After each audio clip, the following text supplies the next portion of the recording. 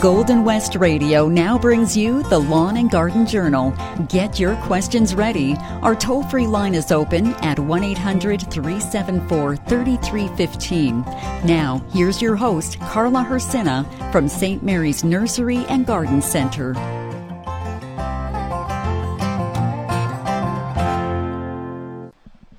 Hello, everyone. You are listening to the Lawn and Garden Journal, and it is November 6th.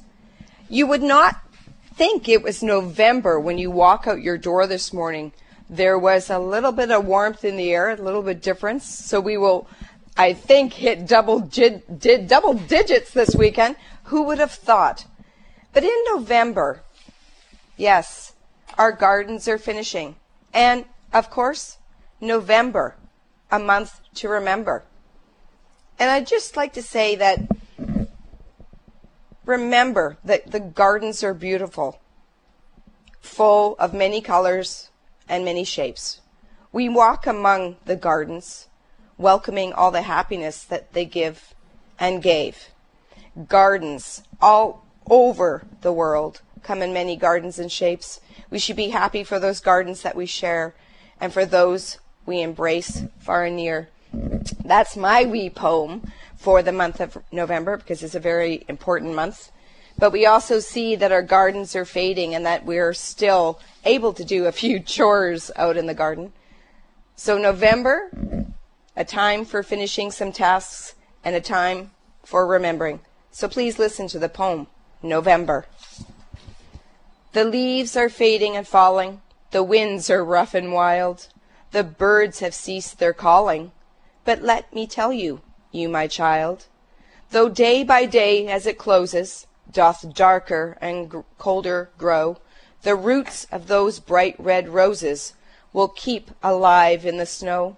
And when the winter is over and the boughs will get new leaves, the quail come back to the clover and the swallow back to the eaves.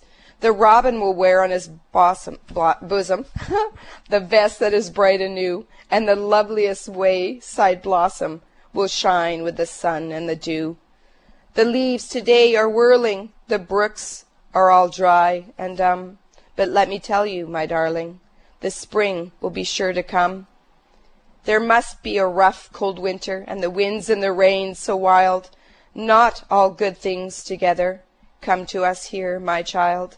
So when some dear joy loses its beauteous summer glow, think how those roots of roses are kept alive in the snow. You know, maybe it's the month of remembrance, and maybe it's the time where I start reflecting that we only have 2 more shows left. This is kind of crazy. Where did the time go?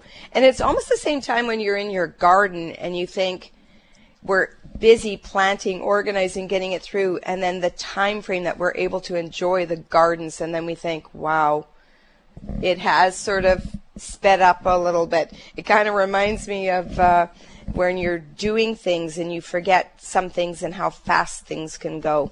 Now, when we're thinking about it, yes, we still are on task for getting some of this stuff done. Did you know that we still have some people that are putting tulips in the ground?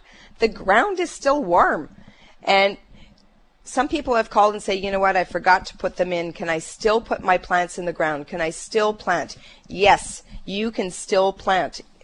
And yes, you can still get those hoses out. You might have heard me a few times sort of saying, don't put the hoses away. You have to water those trees and the shrubs. Well, definitely this week you have to, because if we're hitting double digits, things are going to still be warm. And we're going to talk about some of the things that you need to prepare your plants for winter. But before that, I want you to all get on the lines because we have 2 weeks of show left. So 1-800-374-3315. Let's talk about our gardens. All right, we're going to go right to the line. Violet's on hold. Hi, Violet. Yeah, good morning. Good morning. Boy, I love your name. It's the same name as my granddaughter, and it is such a pretty name. Yeah, okay. I have a question about our oak leaves that are still on the ground, even if we raked a whole bunch. Is there any harm of those leaves that would spoil the lawn? So which later kind in the spring. is it? Okay, What's sorry. What type of leaves? Oak leaves. Oh, oak leaves. Okay, yes. Oak leaves, when you look at it, you think of some leaves that are good for the garden and some things, but it is true that there is kind of like oak leaves do contain a little bit of toxicity, right, that's in them. I think it's, if I remember correct, sorry, I think it's the tannin portion of the leaf structure that is too high for toxicity, and those are not good for animals for sure. You know, we don't want them in areas where some animals are going to be toxic to it. But now let me think. It does not harm other plants that's in it, but it does not make the soil more acidic than what's it that, you know, much to the disappointment that's there. What else can I think about the oak leaves? Yeah, that's about it. That I can think about right now. You've sort of caught me on a stump on that one. I'll have to go back and sort of refresh my own knowledge on the oak leaf. But they do have a toxicity to some animals that are in there. So you'll see that, you know, and in nature's, I think some animals know that intrinsically, and some are just kind of ooh. They may try to have it, right? Yeah. Okay. I'm thinking more of our lawn with the leaves on it. Yeah, but I think like anything else in nature, I think as soon as the plant comes out, there's more toxicity in it as the plant is younger. As it breaks down into the other capacities, there is a little bit of a toxicity that'll go on there. You know what? If you have it, if you're going to keep the leaves on there forever and ever, and they're breaking down on that area, it may cause it. But if you're just for one season on the ground and you don't get them up, I don't think it's going to be a detriment to that area. Okay. Okay. That's what we've been doing for years. And is it affecting? Do you find that it's affecting the area around you? Well, it's maybe the dry ground we had this summer. So. Yeah, I don't think it's like the grass is growing kind of, but we have also moss and stuff like that growing. Yeah. Well, if you get into areas of moss, then you have sort of the dampness because the moss that needs it. So I don't think it's the toxicity of those. There are possibly some other, like the toxicity from well, I shouldn't say it's toxicity, but it's acidic content of some our large cedars and spruce that drop their needles, that they become in an area where the soil is too high in acidic content that we can grow under those areas that's on it. But I think if you're worried about the one season of drop that's in there, sometimes the insulating factor that you get from the leaves and then you can clean up later is okay. All right, yeah. Because I always look at the forest, and if an oak tree can live amongst other things, then it's not a bad thing. Sometimes the oak tree, sometimes the big oak tree kind of stands by itself too. So it could be competition from moisture. Okay. Okay. Okay, well, thank you then. You're very welcome, Violet. And thank you for calling the Lawn and Garden Journal. Okay. Yeah. You know what? Let's take one more caller, Eva. We're going to go right to Marjorie. Hi. Hello. Marjorie? Marjorie, yes. Marjorie. There you go. They spelled... Okay, sorry. I was just reading. Marjorie. Sorry. How can we help you on the Lawn and Garden Journal? I grew some Canada lilies. Yep. And when I pulled them up, they had all these white bulbs on them. Now, am I to pull them off or just leave them? No, I like to leave them because if they are not large enough on their own to become a separate independent plant, those little bulbettes that are attached on there may become additional little food source for the mother root that's on it, okay? Okay. So when they go to plant it next year, just leave those little balls attached to the main root? Oh, if you go to plant them next year, they might be a little bit, because in some cases I've left them on too, and I find that over the winter they kind of shrink off anyway. So if they're nice and healthy and you can do splits on your canna bulbs, then split them off and you can have more plants. But in essence, they may become a food source for storing those bulbs over through the winter, okay? Yeah, so it would be best just to leave them the way they are and then... Yep. Yeah. In the spring, do your splits and divides. Okay. That's on it. And I remember Mom and Dad, they had big calla lily bulbs, and as they bubble out, they look like pancakes that you keep adding batter to. They have like all these little side growths. And split them in the spring because all together the energy is held together to support, one main big root. So there's always a few casualties over the winter where some just can't keep up that energy. So, but I always like them to stay attached so that they help for the ones that can survive. I like them to be there for them. So even when you plant them in the spring, you could just leave everything attached then? Well, it depends. If you want to leave it attached or if you're going to split and divide. And sometimes some of them if they're large enough, they will be split off and they will become their own plant. Oh, okay, that sounds good. Yep. Okay. Another question I got for you is, last year I grew an amarilla. It grew 3 feet tall, no leaves, but beautiful blossoms. Why would that have no leaves? Oh, sometimes that does happen. Yeah. I don't know. Just sometimes there's weird plants that have genetics that are in there. That's in there. But sometimes we do see that. And sometimes, when we even, people phone us and they say, I got big, beautiful flowers with no leaves. It's kind of that weird, all the energy is going into the structure of the flower itself, right? Okay. Yeah. And sometimes, if you get the flower but you get no leaves, sometimes it may have not rested long enough, so its time frame for its own genetic sort of cycle of producing a leaf and then producing a flower is disrupted.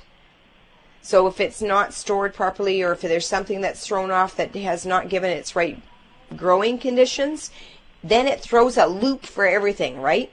So then its survival instinct is to, come on, let's produce a flower so we can get our energy back so we can recreate this cycle.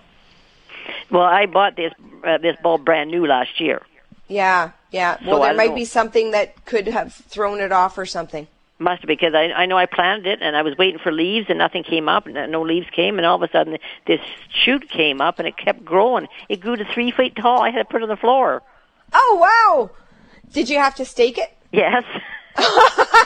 And was it a red? It was pink. It was pink. Well, you know what? Yeah, they are gorgeous. And all I think of is that there's, there's that designer, Martha Stewart, that you kind of have that effect with using amaryllis. And it is amaryllis season, so thank you for bringing that up. There are some beautiful colors. And there's a new trend that's happening in the amaryllis where here you go, where you think that you have an amaryllis and you have to plant it in soil, leaving it up a little bit. But there's a new trend where they've actually created designer wax that goes around the bulb itself.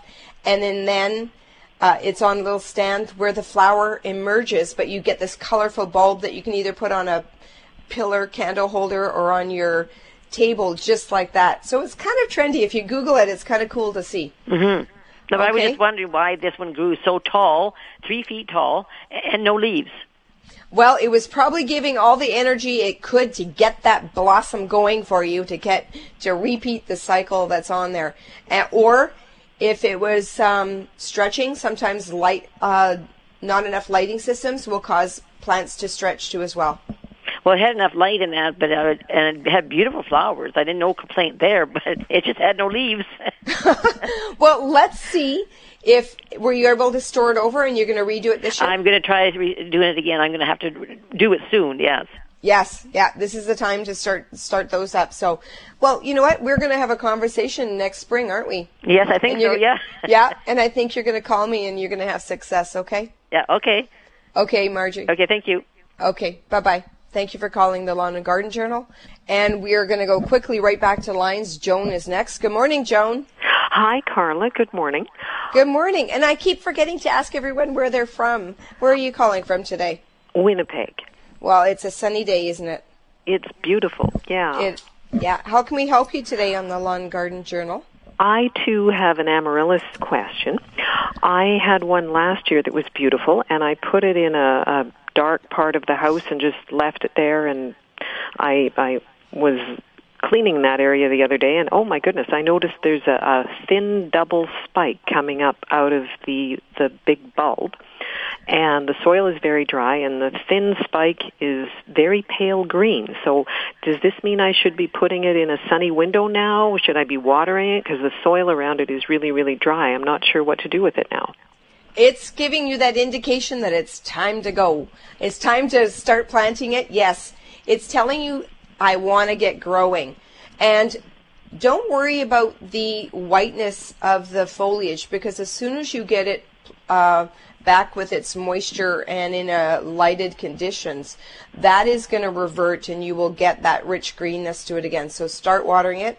You can give it a little bit of fertilizer to give it a little bit of extra feed because it's been resting for such a long time. So yes, it's a symbol to sort of say, hey, I want to grow for you and make it pretty flowers for you. Okay, so I'll water it and put it into the light. And you mentioned fertilizer. What do I fertilize it with? You can use, if you have a houseplant fertilizer, I would just give it a little boost that's in there so it gives it that energy, because bulbs really nice that. So if you have, sometimes we use 20-20-20 here at the garden center, okay? And because they, traditionally, we don't like to see houseplants sort of fed really heavily through the winter, but with amaryllis, we know that they're a short period bulb for us. So I like to see that you give them a little bit of energy as much as you can. Okay. But don't over-fertilize with the high number too much, because otherwise, if you're too high in your nitrogen, again, you're going to get leaves but no flowers, okay? Okay. I don't have fertilizer, so I'll get a 20-20-20. And how much do I apply so that it's enough but not too much? Or will it say on the package? It will say on the package. It'll tell you how to dilute it, and then generally, if you're doing it once every 2 weeks, that's on there. Don't do it every time you're watering. Okay, that's too strong. Okay. And how wet should the soil be? Well, you want to water it completely through. Always evenly distribute water all the way through your medium that's on it, and then re-moisten when it gets slightly dry between the watering. So you do not want to over-water it. And with amaryllis too, you want to keep a portion of that bulb exposed to the surface, right? Because they look like these large bulbs that are on it. So yeah, it's about a third of the way, I would say, above the soil exposed. Yep, perfect. Yeah, and the soil is absolutely bone dry. Isn't that amazing? Mm-hmm. Like, when you think of it, that is amazing that a plant can go into a darkness, into coolness, and have that stored energy. Yeah. So it does tell us, too, that sometimes we have to slow down and have a rest, and then guess what? We become energized bunnies again. Yes. Okay? Well, thank you so much, Carla. Oh, you're very welcome. And thank you for taking the time, everyone, for listening to Lawn and Garden Journal this year. Okay? Well, I love the show. Love it. Okay. Yeah. Thank you. We'll talk again soon. Bye-bye. It is that. It gives you that energy. And where is the big indicator that sort of creates this same sort of theory? If you pull out on the pantry in the dark where the potatoes are very much like that too. When they start generating eyes, maybe they've sat for the time span that they need. Maybe it tells you, hey, you're not cooking potatoes too much, but those eyes are indicator. New growth is an indicator, and it's new energy that is given. So let's go right back to lines. It's going to be a busy morning, guys. Good morning, Mary. Good morning. Good morning. I've got a rose bush. It's years old. I don't know how old it is. And it has flowers in the spring. I don't know if it's supposed to be a climbing rose, but I always trim it. But it's after the blooms, the leaves start going yellow. Yeah. Okay, so what color is the rose? Red. Oh, it's a red rose. Okay. And it just flowers in the spring? It doesn't flower all season? No, it just, in the spring, that's it. Okay, so I don't know which variety, and if it's old. I couldn't tell you. So is it, it could be I'm not even going to guess that's on it. But with roses, it's like all plants. Roses specifically when they start growing, they produce a bloom. And I find that after they start the blooming period, just imagine you're running a race and all of a sudden you're just going to get tired. It is like that too on some plants where they've put so much into producing those blooms that something has to give. And generally, it is the food source that's going to the leaf structure. So what their plant is saying is, I'm going to give it all my energy to the bulbs and the energy that's taken away from the leaf structure. So encouraging greenery or giving it a little bit of fertilizer.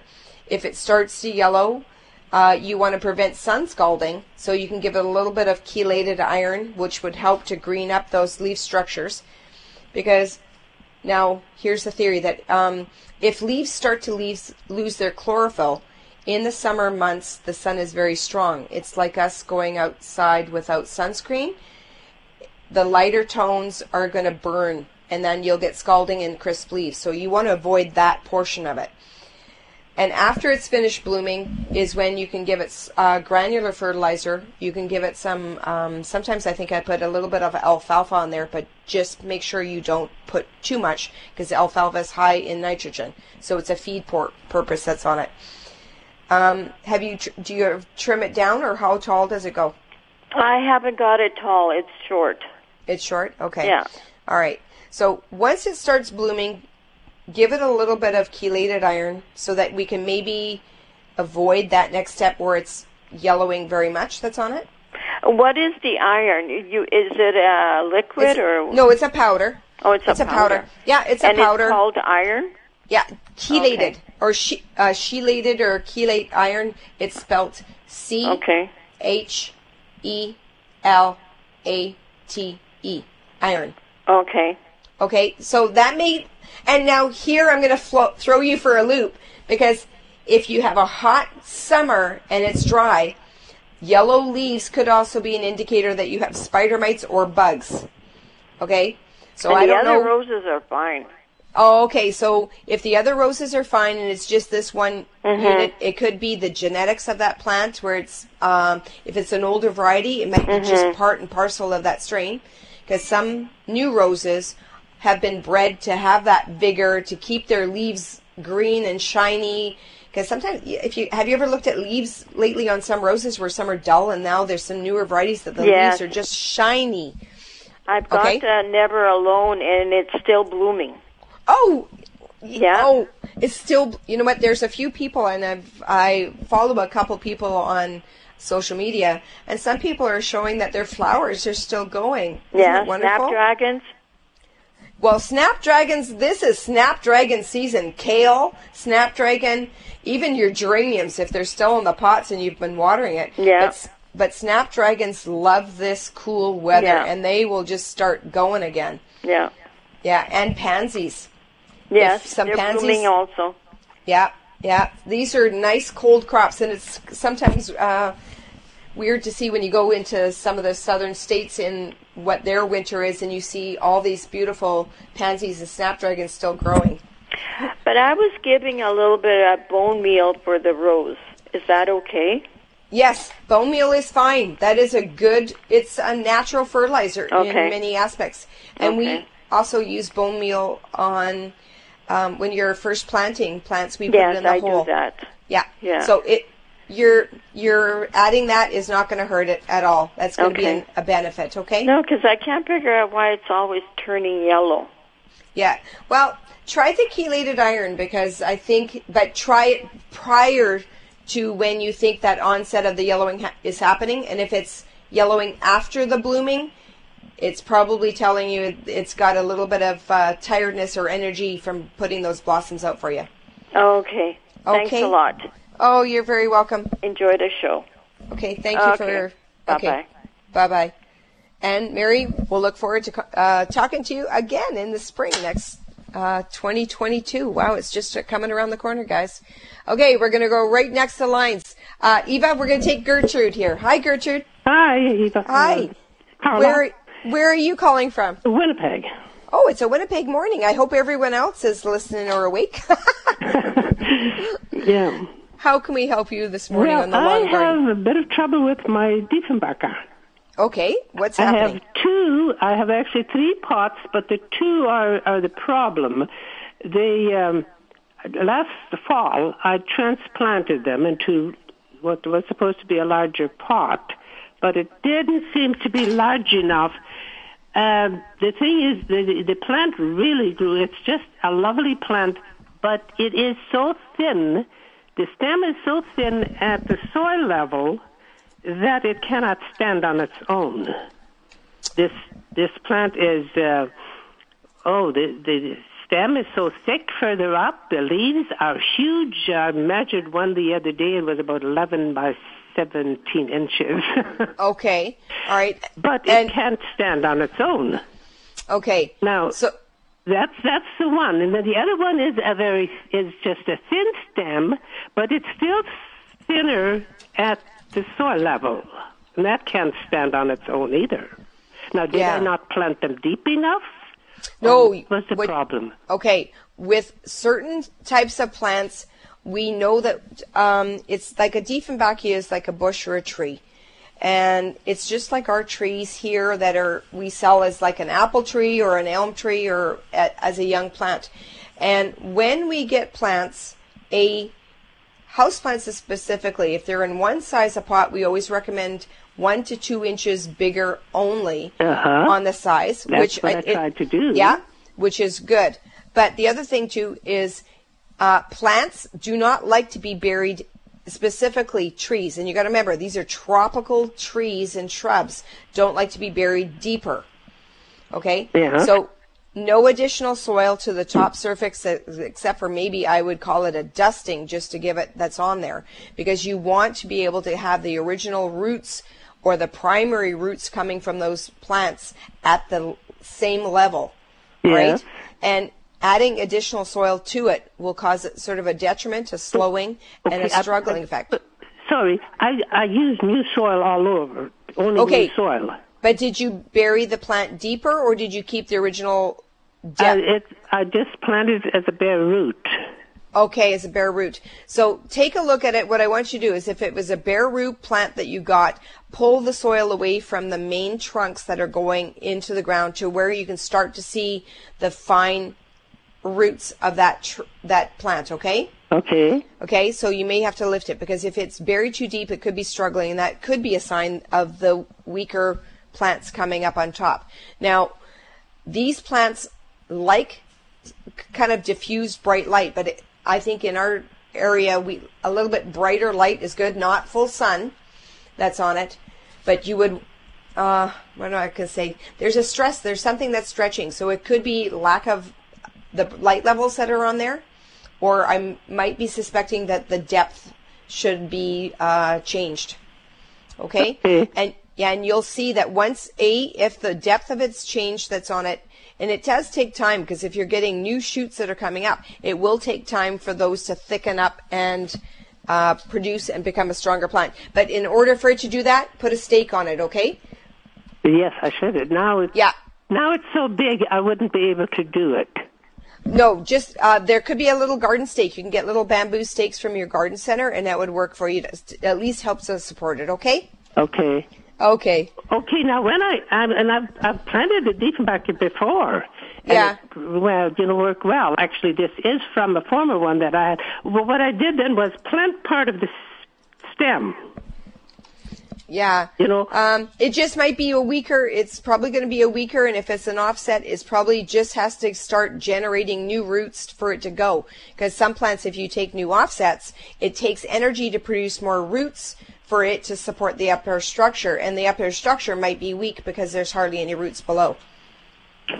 Okay. I hope I answered that. Okay. Thank you very much. You're welcome, Gertrude. And we only have one more show after this. I can't believe the season is gone. And as we're waiting, if there's another caller that's coming up soon, I want to put in a quick little poem here. And November, too, is also a symbol of red. It's also a symbol of poppies in our gardens. And there is a symbol. So I did find a very short poem that I wanted us to take a moment and just listen to the poem called A Symbol. A simple red flower, these past 100 years, has honored those who have shed silent tears among the destruction that they found as comrades passed away on foreign ground. Our veterans fought for each world war, while recent ones increased the score of those whose lives were changed or lost, freedom coming at a pricey cost. Worldwide and closer to home, names engraved upon a slab of stone tell a tale of heroes who gave it all, fearlessly answering their nation's call. Each poppy worn on Remembrance Day is an unspoken word that allows us to say thank you to all who chose to fight as the last post echoes through the night. So this week, remember the poppies and remember the past. Remember the future that we can have. That's my poem. Now, back to gardening. That's the purpose of what we're here for. And it has been a wonderful, and I'm going to probably say it next week too, it has been a wonderful season of being on the Lawn and Garden Journal. And I want you to all take time in your garden today. It is beautiful. Let's do some final sort of tasks that are out there. And here at the Garden Center, yes, you may have heard my little ad there. We're going from still looking after our gardens to planting tulips to still planting trees, and how quickly we saw Thanksgiving. And which reminds me, the Thanksgiving pumpkins that are all out and about. Hey, are you going to do pumpkin pie with those? There are a lot of those ornate pumpkins that are still good to be using. The carving ones, maybe put them in an area that you can feed the nature wild that's out there. We have a bin at our garden center here that we welcome people to bring their pumpkins to, so that over the winter we have our back acreages that's on a farmer's field there. And we always like to be able to support some of the wildlife that's out there. So make your pumpkin pies. Do something with those pumpkins. It's something that's great that you can have. But at the same time, as being gardeners, we want to prevent some of this maybe wildlife from going to some of our plants. So there are measures for doing that as well. So just remember, for a freeze up, you may want to use some plant skid or some Bob-X to avoid them nibbling on your hydrangeas or something else. And maybe give them something like the pumpkin at the back field so that they can go after that. Let's go right back to the lines. Agatha is next. Hi, Agatha. Hi. I can keep a geranium, like putting them in the grass or something over winter. Do they work? Yes, you can. Yeah, just like where we stored our amaryllises and all that kind of stuff. When Joan did her amaryllis, I don't know if she put it in a cool, dark space, but you can do that with the geraniums. Do I cut it down? Well, there's different methods that you can do. So my grandma used to put it always in her freezer or sewing room in a bright light area. She kept 2 in big pots right up against the window. And as a younger kid, I always thought, why is she keeping these in the sewing room, which is cooler, but the plants seem to keep growing, but I remember them being not lush and full. She created her mother plants. So if you have a space that you can keep them growing like that, you can. Some people have actually put them and cleaned off the roots a little bit, washed them, and hung them upside down with a brown bag over top of them in the cellar where it's really cold. I've heard stories about that working too as well. So there's different methods. Yes, you can overwinter your geraniums, because the next year one will be even bigger. Yeah, because I have a real big one. And then the one I had kept in the house from last year, it was outside all summer, and we took it in for winter. And that one, all summer, it had tiny little leaves, but terribly many blossoms, almost as many blossoms of flower petals as it had leaves. So I don't want to look after them all winter, so I think I like hanging them upside down. Yeah, it's worth to try. So if you can put it in a cold storage, but I think the theory is that when you flip it upside down, it's kind of like there's 2 xylem and phloem that flow. It's fancy words for seeing the fluids that flow up and down structures of plants. So maybe it interrupts that and puts it in a dormant state. So let us know how it goes, okay? Yeah, sure. Oh, and I was going to say, when you say your number, say it slowly and repeat it, because by the time we find out you're going to say the number, we're running for our pen, and then we... Oh! Okay, I will. I will. Okay, thank you so much and have a good winter. Oh, thank you very much, Agatha, for calling. Enjoy the winter, okay? Thank you. Bye-bye. Okay, bye-bye. And I forget because I have my hand with a pen in it all the time. So that is a nice reminder. If you want to write it down, or how about we start a book together? We'll call it our Lawn and Garden Journal books together. So as we make notes listening to the show, we have our little journal together. All right? It's nice to say. But you know what? Thank you, everyone, for listening to the Lawn and Garden Journal. Remember, next weekend is our last show. I gave you the number earlier. I will give it again next show. Have a great weekend, everybody. Bye-bye.